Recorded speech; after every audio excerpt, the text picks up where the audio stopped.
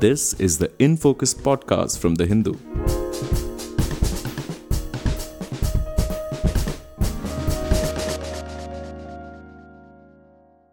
Welcome to another episode of The Hindu's In Focus podcast. I'm Zubaida Hamid, your host for today.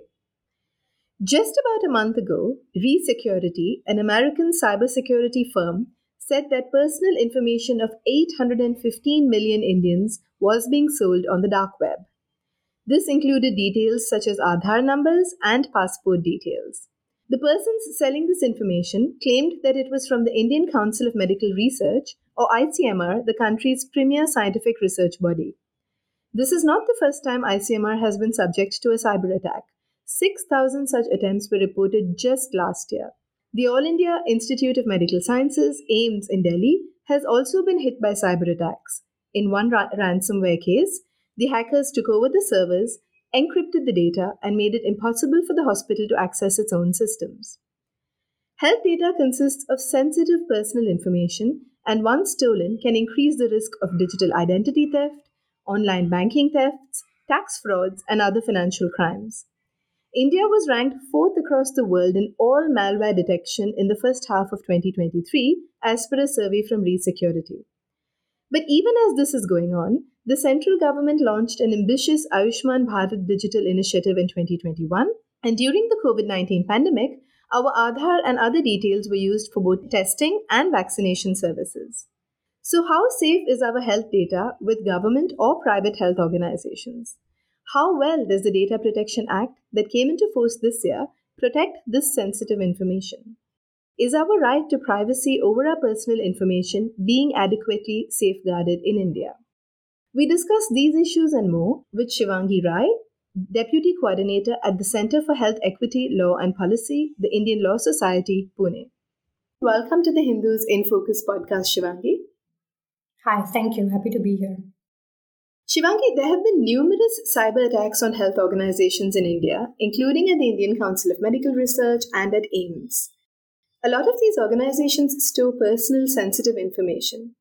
Tell us a little bit about how these data breaches happen and why they seem to have increased in frequency. Yeah, see, there have been a spate of cybersecurity incidents in the health sector in the recent years. According to the Data Security Council of India report, in 2016 and 2018, India suffered the second most cyber attacks. Then the most recent report of Trend Micros of the early first half of 2023 also says that India was ranked the third worst country following US and Brazil for cybersecurity risk events. In 2023, according to a study by Sophos, which is a UK-based cybersecurity firm, nearly 60% of healthcare organizations have suffered a cybersecurity attack in the past 12 months, of which cyber criminals were able to successfully encrypt data in nearly 75% of these attacks. And that has been the highest rate of encryption in the past 3 years.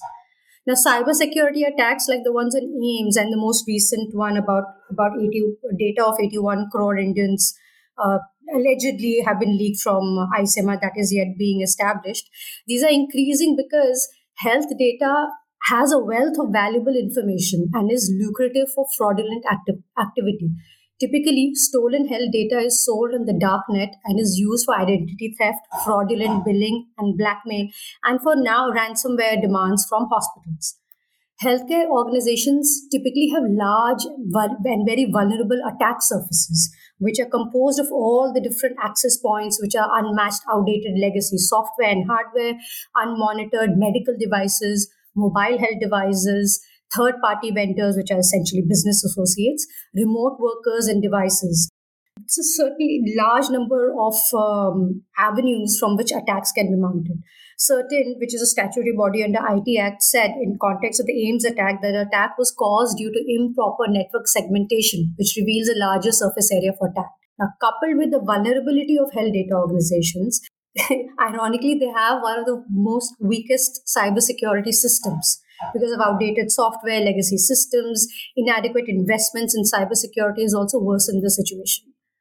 In countries like India, while there's a growing demand of cybersecurity professionals, the industry is facing a major skill challenge. So there's shortfall of cybersecurity professionals in India. But of course, the ultimate reason is that India is pushing ahead with digitization without doing an assessment of the state of cybersecurity or capacity needed first, and then to accordingly place legal and regulatory and capacity development measures. Now, in cybersecurity attacks, one of the issues is obviously the risk to privacy of health data, but it's also very important to consider the impact on direct patient care, especially if the cyber attacks are on healthcare institutions like AIIMS. When hackers do ransomware attack, they typically encrypt the data, which means that the hospitals cannot access the digital health records of the patients to render services, which really halts or greatly impedes delivery of healthcare services, which in hospitals could give rise to life-threatening consequences also. Okay, that sounds like an extremely challenging situation, Shivangi. Tell us a little bit about the law itself. Now, the Digital Data Protection Act came into force earlier this year. Tell us how it deals with health data and sensitive data. Yeah, that's the thing. That health data has always been considered very sensitive, and law and ethics frameworks impose strict requirements of confidentiality, even secrecy to it, as the thing that is very important to keep people's trust in their doctors and medical institutions, which in turn is crucial for the success of public health programs. Now, the IT, Information Technology Sensitive Personal Data or Information Rules, which had come out in 2011, recognized information relating to physical, physiological, mental health conditions, sexual orientation, and medical records as sensitive personal data and provided privacy and data security safeguards accordingly, which were heightened than other personal data. The same view was reflected in the previous iterations of the Data Protection Bill till the 2022 version came out. However, then finally, the Data Protection Act of 2023 has obliterated any distinction between personal and sensitive personal data and has also repealed the relevant IT rules, which now places health data at par with other personal data, which means it does not have any additional safeguards for the collection, processing, and sharing or disclosure of health data, which makes it more vulnerable to unauthorized disclosures, misuse, and abuse with grave consequences. Also, by deleting the SPDI rules under the IT Act, it has also weakened the requirements of organizational and technical measures, as well as the reasonable data security measures required for data protection, because the IT rules were detailed in terms of imposing these obligations on the body corporates, and under the Data Protection Act, there's just very negligible mention of security standards and technical or organizational measures that have to be put in place. So that's just about how it treats. It does not treat health data as sensitive. And of course, the whole host of problems with how it deals with informed consent and the exemptions where consent is not necessary, and the other wide-scale exemptions where the entire Act will not apply to processing of personal data by state and its instrumentalities. So basically, the latest version of the Data Protection Act, which is basically the law now, it does not, as you said, protect sensitive health data in the manner in which it should be protected, correct? Exactly. And it does not place any responsibility on organizations that are collecting this data from patients to put a high level of safeguarding around this information. No, it does not. There's no distinction in the level of safeguards that's required between personal and sensitive personal data. That distinction is gone. So anybody can collect any amount of patient data, and there is no obligation upon them to specially protect it. To specially protect it, yes. Tell us a little bit. So we were talking, and you mentioned a little earlier also, that there are other problems with the Data Protection Act as well, and about consent. So now the government in 2021 launched its very ambitious Ayushman Bharat Digital Mission, which you also mentioned, right? We're going ahead with the digital program in India. But concerns have been raised about consent, which you talked to us about, and about how so many people's health accounts are being generated without them even knowing about it. There are reports indicating this. Talk to us about the issue of user consent in digital health programs. From a reading of the health data management policy, which had come out around the time COVID had hit, it was clear that there will be no consent for the creation of UHID. The policy had cleverly did not mention that UHID will be created mandatorily. Neither did it say that it will be subject to consent. And we've always believed that the government did not want to openly admit that they want to create UHIDs without knowledge or consent. Then there was this whole voluntary mandatory messaging for the use of Aadhar for accessing COVID testing and vaccination. It was supposed to be ostensibly voluntary, but in reality, as reports have come out and we've also experienced, on the ground, it was being insisted upon. And when people were using Aadhar for, especially for COVID vaccination, surreptitiously, without their knowledge or forget consent, without even their knowledge, UHID was being created. Now, in contrast with people who somehow refused to use Aadhar for COVID vaccination, they were not assigned a UHID, but a separate beneficiary number was given. So this revealed that it was clear that the intent of the government was to create UHIDs without knowledge or consent and to link it with Aadhar, which gives rise to the whole concern around government directly or indirectly linking Aadhar with digitization of data sets across different sectors, including the health sector. Now, interestingly, the UHID rules of 2021 updated till 2023 under the Aadhar Act, which came out, they state that UHID will be linked with EHRs, electronic health records of patients, that will help them in identifying them correctly and integrating all the health databases. But that the creation of UHID itself is voluntary, and that UHID will be created on the basis of Aadhar as well as other IDs. But that since use of Aadhar authentication service for creation of UHID is voluntary, no denial of health service provisioning in default shall be allowed. However, we don't think people are being given any option to not create UHID or being told that this is voluntary. Now, the objective, so what is the objective of this data collection and linking health data with UHID or Aadhar? So I would like to talk about that in 2018, a government report titled National Health Stack talked about the potential of large amounts of health data as potentially placing India at the forefront of medical research in the world. The design is geared to generate vast amounts of data, resulting in some of the largest health databases with secured, anonymized, aggregated data. Then the National Digital Health Blueprint, which came out after this, aimed to do this by two methods. A, by creation of UHIDs and health lockers that will create and maintain individual EHRs. And B, by taking individual EHRs and making big data in health, which is your anonymized aggregated data, which will then be used to leverage big data analysis and artificial intelligence and machine learning by private sector entities for public health purposes and for profit generation. And there is no consent for anonymization of data sets and for using it for various purposes by private companies or even by government, which gives rise to wide-scale fears of surveillance by government as well as profit motive commercialization by private companies, and individuals have no say in it, whether the data will be aggregated, anonymized, and will be shared with whom, for what purposes, and whether they can say no to it. As a result, that's why no wonder we saw large-scale data gathering linking with UHID and Aadhar. PMJ beneficiaries who had used Aadhar, which was 95% of them according to government data, were allotted a UHID automatically. People were mandated to use Aadhar for COVID testing, and then UHID was created. Frontline workers like ASHA are collecting currently health data and creating individual and family health cards without any consent, knowledge, or anything. We have no idea where this data is going, who's accessing it, for what purposes, we don't know.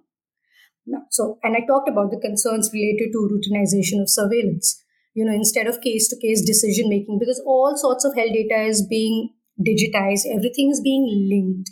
And the earlier where decisions about name-based surveillance were more case-to-case based on some principles or parameters of requirement of public health, now it seems it will become routine under the wordings used in the Act, very broad terms. So there's lack of clarity whether government will mandate private sector, like private hospitals, doctors, to send name-based health records of all patients for all different health conditions.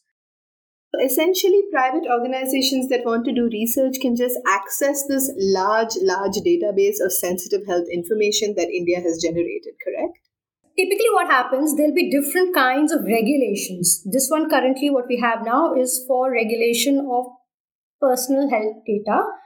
There will be a separate thing, and it stops by saying that personal health data is largely used for two purposes. One is for direct services, so primary purpose of giving health services to patients. Second is your secondary purposes, which essentially include research, statistical analysis, etc. Here comes that it could be used for secondary purposes by government departments, authorities for public health research, etc., which is fine, good. As well as for commercialization, because all the accompanying documents, right from National Health Stack to the Digital Health Blueprint, which talk about monetization of data, So there, that whole setup then will be governed under a separate legislation, and there have been, policy development around it, which will call governance of non-personal data. There the main things will be that the supposition that once a data set is anonymized, it is a silver bullet for privacy. It is no longer. It has been established after studies that anonymized data sets, particularly in the hand of big tech and using big data analysis, can be reversed and it can be linked back to identifiable individuals. So one is, of course, the continuing privacy concerns, but then there are larger concerns about the democratic use of data, using people's data for private profit, and can there be a different model? So there should be a democratization where people themselves decide, communities who decide their data will be used for what purposes and on what benefit sharing, not commercialization. And the models like that exist around the world. And so those are the bunch of concerns around monetization of data for secondary purposes. Government sharing people's data from government databases with private companies. Tell us a little bit more about this consent issue. So we said that while the rules talk about taking informed consent, in reality this does not happen. People are just asked to give their Aadhar, they give their Aadhar, an ID is created for them. But there is also a section that says that your consent will be deemed as accepted if there is a medical emergency, correct? Yes. So I'll talk to you about the whole consent framework under the Data Protection Act of 2023. It talks about that there should be informed consent as a starting point. That is one of the legal bases. But another legal basis, so in terms of informed consent, how will it be processed? How will it be operationalized? For taking my consent for processing or collection of health data, I'll be given a request notice. Okay. Now, for it to be informed, for me to give informed decision, I should be informed about everything that will be done with my data. What data is being collected, with whom, with other entities will it be shared, for what purposes, etc. The Act does not mandate provisioning of that information.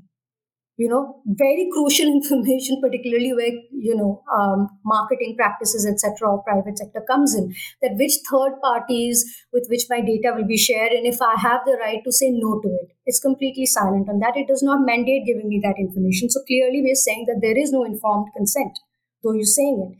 Secondly, there are multitude of circumstances where consent will be presumed, including where we give our consent voluntarily, but more important, on these grounds of medical emergencies, epidemics, disasters, disease outbreaks, or any threat to public health. Now these health conditions, they can be legitimate, that is not the problem. They can be legitimate where there are certain exceptional situations where consent may be presumed. But the problem with the way these things are worded in the Act is that they are too broad. Usually under law, the exceptional circumstances are narrowly defined and subjected to considerations of necessity and proportionality, because you have to show that it is justified. Here, this is not defined.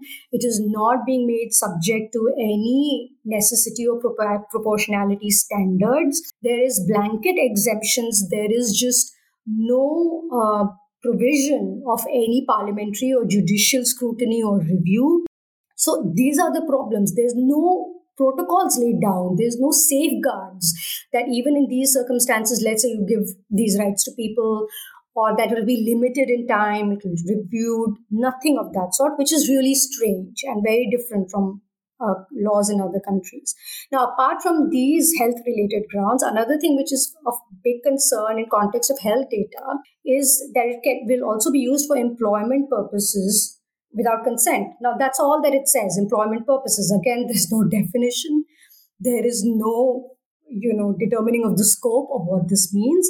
And obviously there are huge concerns because for a lot of people, a lot of health-related information and statuses are subjected to stigmatization, discrimination, and especially in employment settings. So, but there is no detailing of what this means. And there is nothing in the rule-making power that further rules will be made on these, laying down procedures and the scope of exercise of these. Apart from these legitimate reasons where consent will be presumed, there are some very broad exemptions. And one of those broad exemptions where large parts of the Act will not apply is where data processing is done by state or state instrumentalities, or when it is done for the purposes of research, archiving, or statistical purposes. This is typically where it stops, and this will also include health research. And then the next law, which will either be the Digital India Act or the regulation on non-personal use of data, will have more instances on this, but we kind of know what the government's intention is. Then apart from all these exemptions to consent, the full spectrum of rights is missing, which will not really empower citizens in the digital health frameworks. There is no right to data portability. Now, these rights were earlier there, in the previous iterations of bill, but they have been dropped in the final act. In the health context, data portability is considered necessary because it facilitates patient-centered care, which the government has been crying hoarse that that's the objective. And how it does facilitates patient-centered care is by giving individual greater control over their data, the ability to obtain and reuse their health data for their own purposes across different services and platforms, and prevent exploitative practices, because it does not get locked up with one particular vendor. But it is not there in the final act. The Act also does not give people the right to be informed and seek exemption from profiling and automated decision making, or to seek explanation for such decision making. Now, these rights are, seek to promote transparency and accountability in artificial intelligence systems that rely on machine learning, and enable individuals to understand and challenge these automated decisions, which are made without any human intervention, and that could have legal and other ramifications on them, such as denial of insurance coverage or claims. For instance, and all these concerns are very real, and they're happening all over the world. For instance, Cigna, one of America's largest health insurance company, is currently facing a class action lawsuit over charges that it is illegally using artificial intelligence algorithm to deny hundreds of thousands of claims without a physician's review based on some pre-fed data. So automated systems without any human intervention. So in some laws, people are given this right that you have the right to seek explanation. You'll be informed that your data can be subjected to automated decision making. You could object to it. You could seek explanation. You could challenge it. Here, we will not even know. Forget about seeking explanation or challenging it. Finally, the Data Protection Act does not provide individuals with the right to compensation in case of a data breach. Now, this is really curious. The state will get the 250 crores or whatever that the state can impose as damages, that state will keep, but none of this will be given to people whose data has been breached. Now, the right to compensation is essential, which was there in the previous iterations of the bill and recognized in several jurisdictions, not just like in EU, UK, but even Kenya, Nigeria, Brazil, in comparable jurisdictions. And the right to compensation provides individuals recourse in case of illegal and unauthorized disclosures of their personal data. Nudges data fiduciaries in the public and private sectors to incorporate robust data processing and data protection practices, and empowers the citizens to hold them accountable. But these rights are not there. It's inexplicable. So that way you'll hear from large parts, people are calling it a data processing act instead of a data protection act. And in health, we definitely see that the whole objective and the way the act is laid out, that people's data will be collected, will be digitized, will be linked to UHID, and where they can with Aadhar, and it will be used to seed data through databases, and largely fine for direct purposes of healthcare, but the main intention is commercialization of these data sets and for empowering government's hand on surveillance. The whole thing is geared towards that. What seems even more scary, Shivangi, is what you were saying, that it's going to be linked to health benefits. So, for instance, if you're a TB patient who requires a nutritional supplement that the government is supposed to provide, you will have to show your Aadhar, your UHID, etc., in order to access these things, correct? Yes, so that's the fear, that even though the government does not say that Aadhar is mandatory or that UHID says that UHID will be voluntary, but the ground reality has always been very different. And there have been so many instances, and people have had to go to court to seek clarification on whether Aadhar is mandatory, or even there have been incidents of denial of services because the patient, even this is before UHID, that the patient did not have an Aadhar card.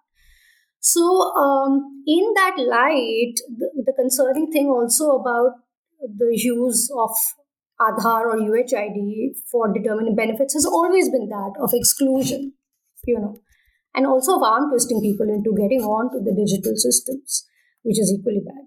But yeah, and here one of the rightly pointed by you, is one of the grounds of the consent is immaterial is if one has given their consent for processing of their data for one accessing one service or benefit, then you've kind of given consent for processing for any other service, benefit, etc. So this definitely goes against the privacy principle of purpose limitation, and there's no good reason why they've put it there. Why can't you ask fresh consent?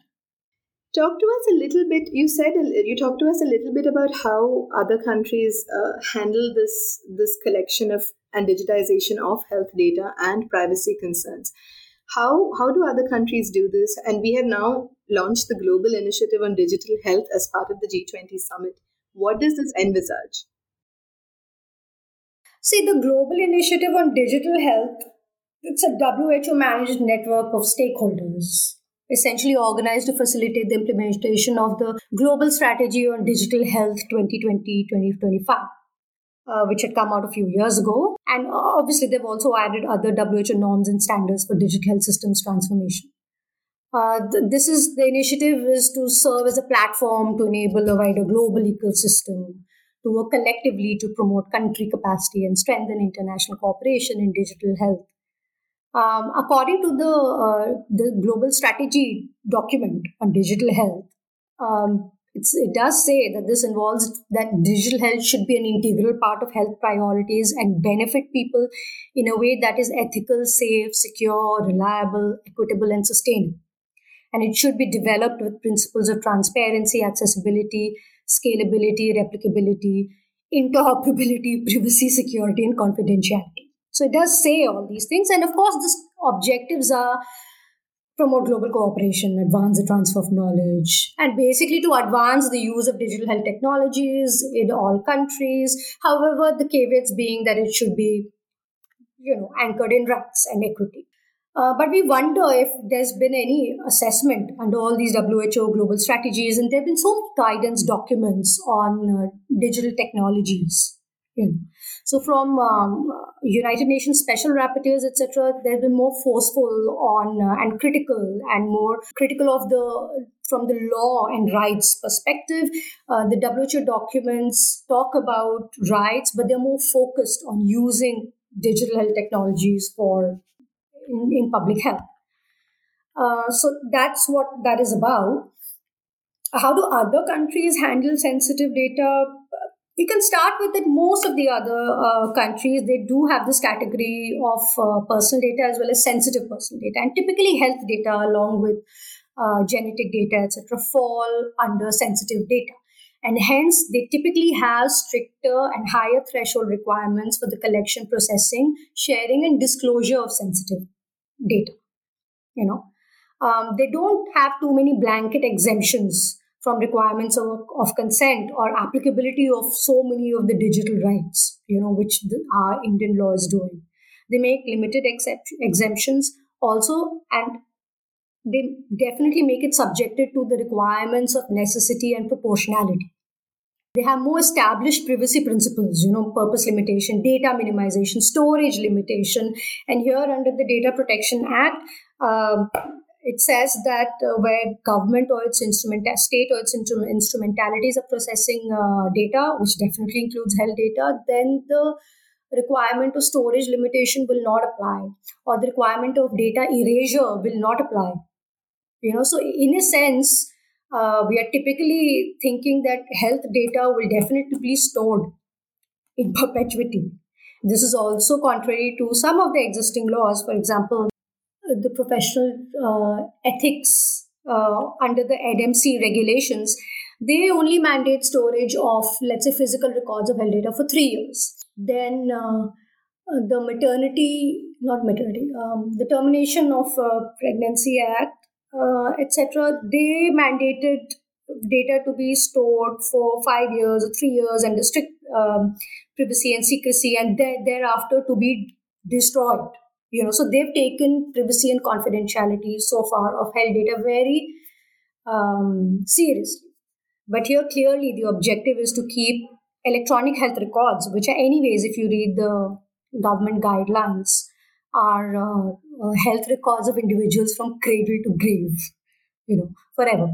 Anyway, many laws institutionalize privacy by design requirements, which is so important, particularly in light of Internet of Things. In digital health, typically all your digital medical devices and apps and Fitbit watches and all that is so important to ensure that these have privacy by design built from the time of manufacturing and approvals, etc.